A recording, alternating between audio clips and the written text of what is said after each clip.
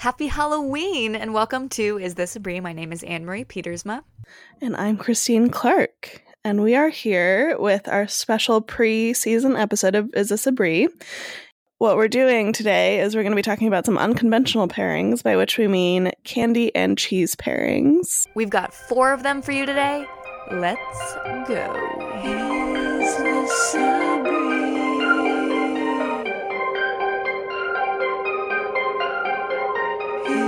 Is this a Brie? Probably not. So in the past, we've done sort of like fancier candy with cheese before. We've done like single origin chocolate, which is beautiful and lovely.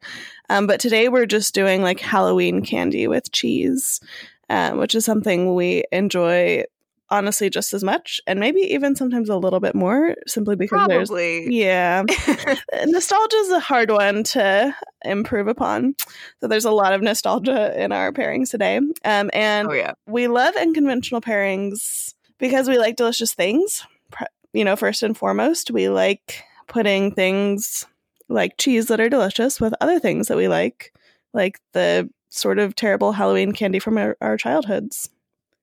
Absolutely. And we like unconventional pairings because it opens people's minds. And because of that, unconventional pairings are the funniest parts because it's always stepping out of your comfort zone. It's always a little uncomfortable, and you kind of never know what you're going to get when you're going into this uncharted territory for yourself. Yeah, and that's kind of what we like about it, right? We're sort of opening our minds, but in a very playful way, which is sort of the funnest thing about food, I think. As far as both of us are concerned, or one of the fun things at least. So as far as pairing principles, we'll probably get into these a little bit more in the season. But as far as candy and cheese, really the most important pairing principle that is not really a pairing principle is have fun. Just put things together that seem like they'd be good together. Last night I had a cheese called Zimbro that's sort of like apple Jolly Ranchery and like floral and tart and beautiful, and I have mostly had it with like bread or chorizo, which is excellent. And I had an apple on the counter, and so I was like, maybe these will be good together, and I cut it up and it was magical. So I think the most important thing is just try things that sound good to you. But as far as pairing principles that are a little more maybe helpful or like, declarative. So we talk about like with like. So with that Zimbro and apple pairing, both had sort of like pretty apple flavors. They're both a little bit floral. And by putting those together, it really just enhanced that. Then opposites attract is another one. The nice thing about the apples, at least that I was eating yesterday, is they didn't have a ton of acidity. But Zimbro has some really beautiful acidity. So sort of the like crunchy, refreshing apple really was beautiful with the acidity and like intense creaminess of the Zimbro. And another one that we talk about, which isn't quite as important for pairing candy with cheese, is what grows together goes together. So yeah, that one doesn't matter as much today, but it's something to think about if you're pairing wine with cheese or beer. And I mean, with candy, if there's like a caramel sauce that is very famous from a region, that'll probably be good with the cheese. So it's not something that'll never come up with cheese pairings, or with like candy and cheese pairings. But today I don't know where Reese's comes from, and the cheese that's from there we're probably not going to deal with. So right, quite a departure from single origin chocolate where that everything is from one place. We literally don't know where any of this is coming from. Any component of any part of this candy, who knows? Could be from literally anywhere because that's how industrial candy works. So, whatever. Woo! Yay. So our first pairing is Prairie Breeze and Reese's. Prairie Breeze is one of our favorite cheeses. I am in Iowa right now, so I'm very excited to talk about this cheese because it is from Milton Creamery in Milton, Iowa.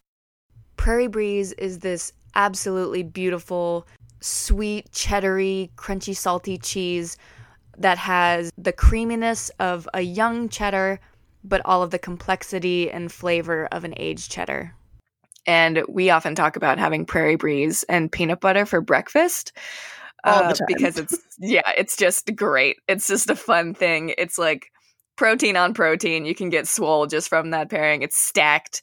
But also Reese's, you have that peanut butter, but then you get the sweetness that's also reflected from the peanut butter because it is a very sweet peanut butter, but also in the cheese. I did have this the other day because as soon as I got here, I'm like, I'm going to be with high schoolers all day. So I bought 3 bags of candy for myself, but knowing that someone would naturally steal most of them, which they did. I also had a peanut butter stout with Prairie Breeze the other day. Yeah. And it was wonderful. And it kind of reflected the same pairing idea, that this peanut buttery, smooth, or crunchy if you're doing crunchy peanut butter. But in this case for Reese's, it's a very smooth, very sweet with a slightly crunchy, salty, but a little sweet pairing. And it's wonderful. So it's a little bit like with like, Yeah. I would say. Yeah, definitely. I mean, well, and that's the fun thing with all these pairing principles is that you can argue most of the time for several pairing principles. And that's just because food is multidimensional and you can always argue for, you know, a different element of it. But yeah, I think like with like is solid for Reese's. Yeah, definitely. And the texture, like I feel like that while Reese's obviously isn't like a crunchy thing, it does you sort of get that like not quite crumbly, not quite crunchy texture of the peanut butter inside, and it's smoother than the Prairie Breeze would be, but like has similar sort of like texture to it. I don't know. Yeah, because it has like, because when you bite into a Reese's, it's not like a crunch, but it's a bite, you know, unless it's been like melted in your pocket for 3 hours. Right. And then you're just kind of like opening it and like licking. No one knows what texture that is, really. Yeah. I'm not sure. Hot car is the closest thing I can get to describing that.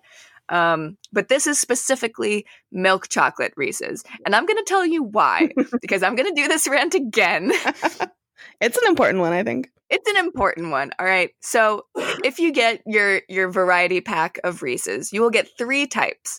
You will get milk chocolate Reese's, you will get dark chocolate Reese's, and white chocolate Reese's. White chocolate Reese's needs to calm down. It thinks it's so special. And this is why. On the wrappers for the descriptions of each candy, for milk chocolate Reese's, you get milk chocolate and peanut butter. Easy enough. Simple enough, right? Mm-hmm. Then for dark chocolate Reese's, you get dark chocolate and peanut butter. Mm-hmm. Simple enough. Mm-hmm. Mm-hmm. Easy. Straightforward. White chocolate Reese's, the description is peanut butter enrobed in white creme. Who the hell do you think you are, White Reese's? Yep. Like, why is it so much better? Why is it so much more fancy? And I don't know if it's because they're trying to make it seem really special, because they know that at the end of the day, and I have proof of this from the past week of having high schoolers come in and steal my candy, it is always the last one left in the bag. Yeah. Yeah. I feel like it's overcompensating a little bit. Like it knows that it's not quite the favorite, and it just wants people, if people happen to read it. Actually, what probably happens is that the white chocolate one is always the one left, and so people pick it up sort of absentmindedly, but not to taste it. And then they read that copy on the front, and they're like, ooh, maybe it's fancier. And then they taste it, and then I really like white chocolate Reese's, I have to admit. So if it were me, they're good. They're good. Yeah, you're not enrobed in anything. You're a candy bar from the grocery store. Like, calm down. Right. Yeah. No one's enrobed. That is not creme. That it's white chocolate. Get over yourself. Just be delicious and own it. That is my Reese's rant. What is the next pairing, Christine? So our next pairing is kind of well, we'll talk about it. Our next pairing is Manchego and candy corn. And Manchego is a cheese that I find a lot of people know or have heard of. Because Manchego can mean a lot of different things, though, people are sort of confused about it.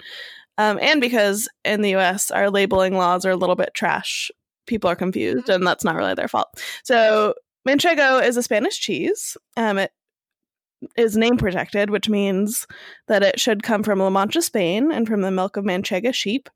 There are a lot of different ages that you can get Manchego at.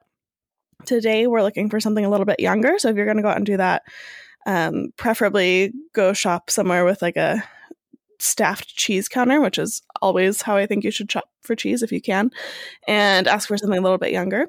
Manchego has sort of a wide range of flavors, but I find that younger Manchego is kind of a little bit creamier, a little bit buttery, but sort of has a caramelly thing, and reminds me of candy corn. So candy corn is so fun with it because they have not similar textures exactly, because candy corn does have that sort of waxiness in a way that feels industrial, and Manchego has waxiness too, but in a way that feels like cheese. Like, don't be afraid of Manchego if you haven't had it.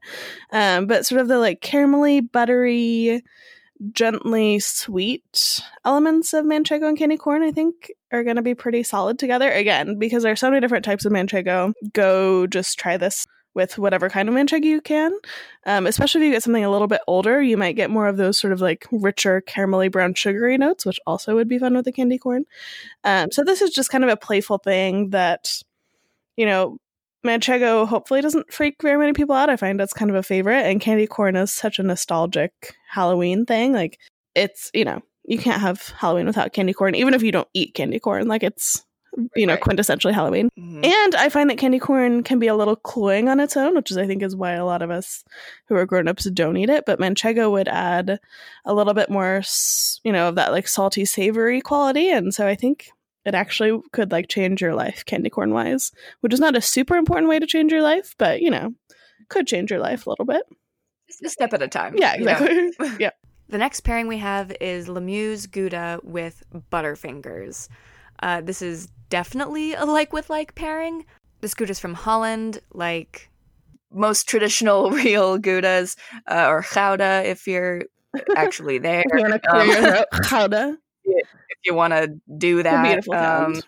It's a really romantic language, Dutch. And it is from particularly Northern Holland, which is where my family is from, which is why I can make all these jokes about how terrible the language is. This Gouda is all of the creamy, caramely, salty, a little crunchy goodness vibes that you could ever want in a Gouda. With Butterfingers, you get a very similar thing. So you have this buttery, creamy, but also crunchy and salty wonderfulness enrobed in milk chocolate, if you will. I won't, actually. I won't. Yeah, please don't. And it's such a cool combination because they are very similar, but it's really cool to see a very similar flavor profile and two completely different things. One of them is a cheese that has taken so long to make with such care and attention, and the other one is a very quickly processed, mass-produced candy. Mm-hmm. Mm-hmm. Yeah. But even so, you know, flavor profiles aren't exclusive to how they're made all the time. Totally. And this is a pretty good example of that. Absolutely. And I find that Lemieux, so just in general, any Gouda or Gouda that's been aged for... I like definitely got closer to the mic when I said that, just to make it a little funner for everyone to listen to. But with any aged Gouda, you're going to sort of get that butterscotchy thing. And I think the fun thing about Lemieux, if you can find it, if you don't have it near you, then just find something that's a little bit more aged. And again, talk to your cheesemonger about that. But Lemieux kind of has a brothiness to it that is unique to these longer aged Goudas. And when we say longer aged, we mean like maybe a year plus. Like it's not like wine where you keep it in your cellar for like 20 years and then start selling it. But yeah, oh God, that'd be oof. Yeah, oof. So with Lemieux, I think sort of the like savory notes that'll come out will be really pretty with the sort of brown sugary, lightly salty notes of the Butterfinger. I'm really excited to get to this one again. Oh, yeah. And then our last pairing is the very classic blue cheese Stilton, which is, kind of one of two iconic blue cheeses in the world. I mean, well, that's unfair. But when we think about like European blue cheeses, very often mongers are talking about Stilton or Roquefort from France. And, people argue about which is better. And we're not going to get into that, but Stilton is very different iconic. episode. Not this one. Stilton is very iconic, very delicious.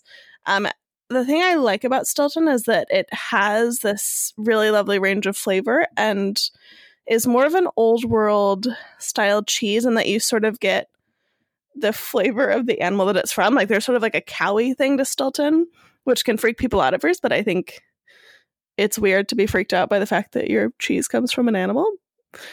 Soapbox, anyway. But Stilton, especially on the rind, actually is kind of has like a maltiness and sort of a toastiness that I think is really good. And so it's fun when I'm teaching Stilton in a class. I'll always have something sweet to pair with it, which is what we're getting into with the Kit Kat. But the funny thing is that people also tend to be freaked out by rinds. And so you get to tell people, if you're a little afraid of it, start with the rind, and they try it and they're like, this is delicious. And so it's, even if they try the rest of the cheese and don't really love the blue mold or whatever, they've tried the rind and really like it. And it's kind of a mind-opening moment of like, oh, I should maybe start trying the rind rather than leaving it on the plate, very sadly. But then I think even if you don't really love the sort of like peppery quality of the blue mold, a Kit Kat would really, really bring out all the sort of like toasty, salty, umami things about it.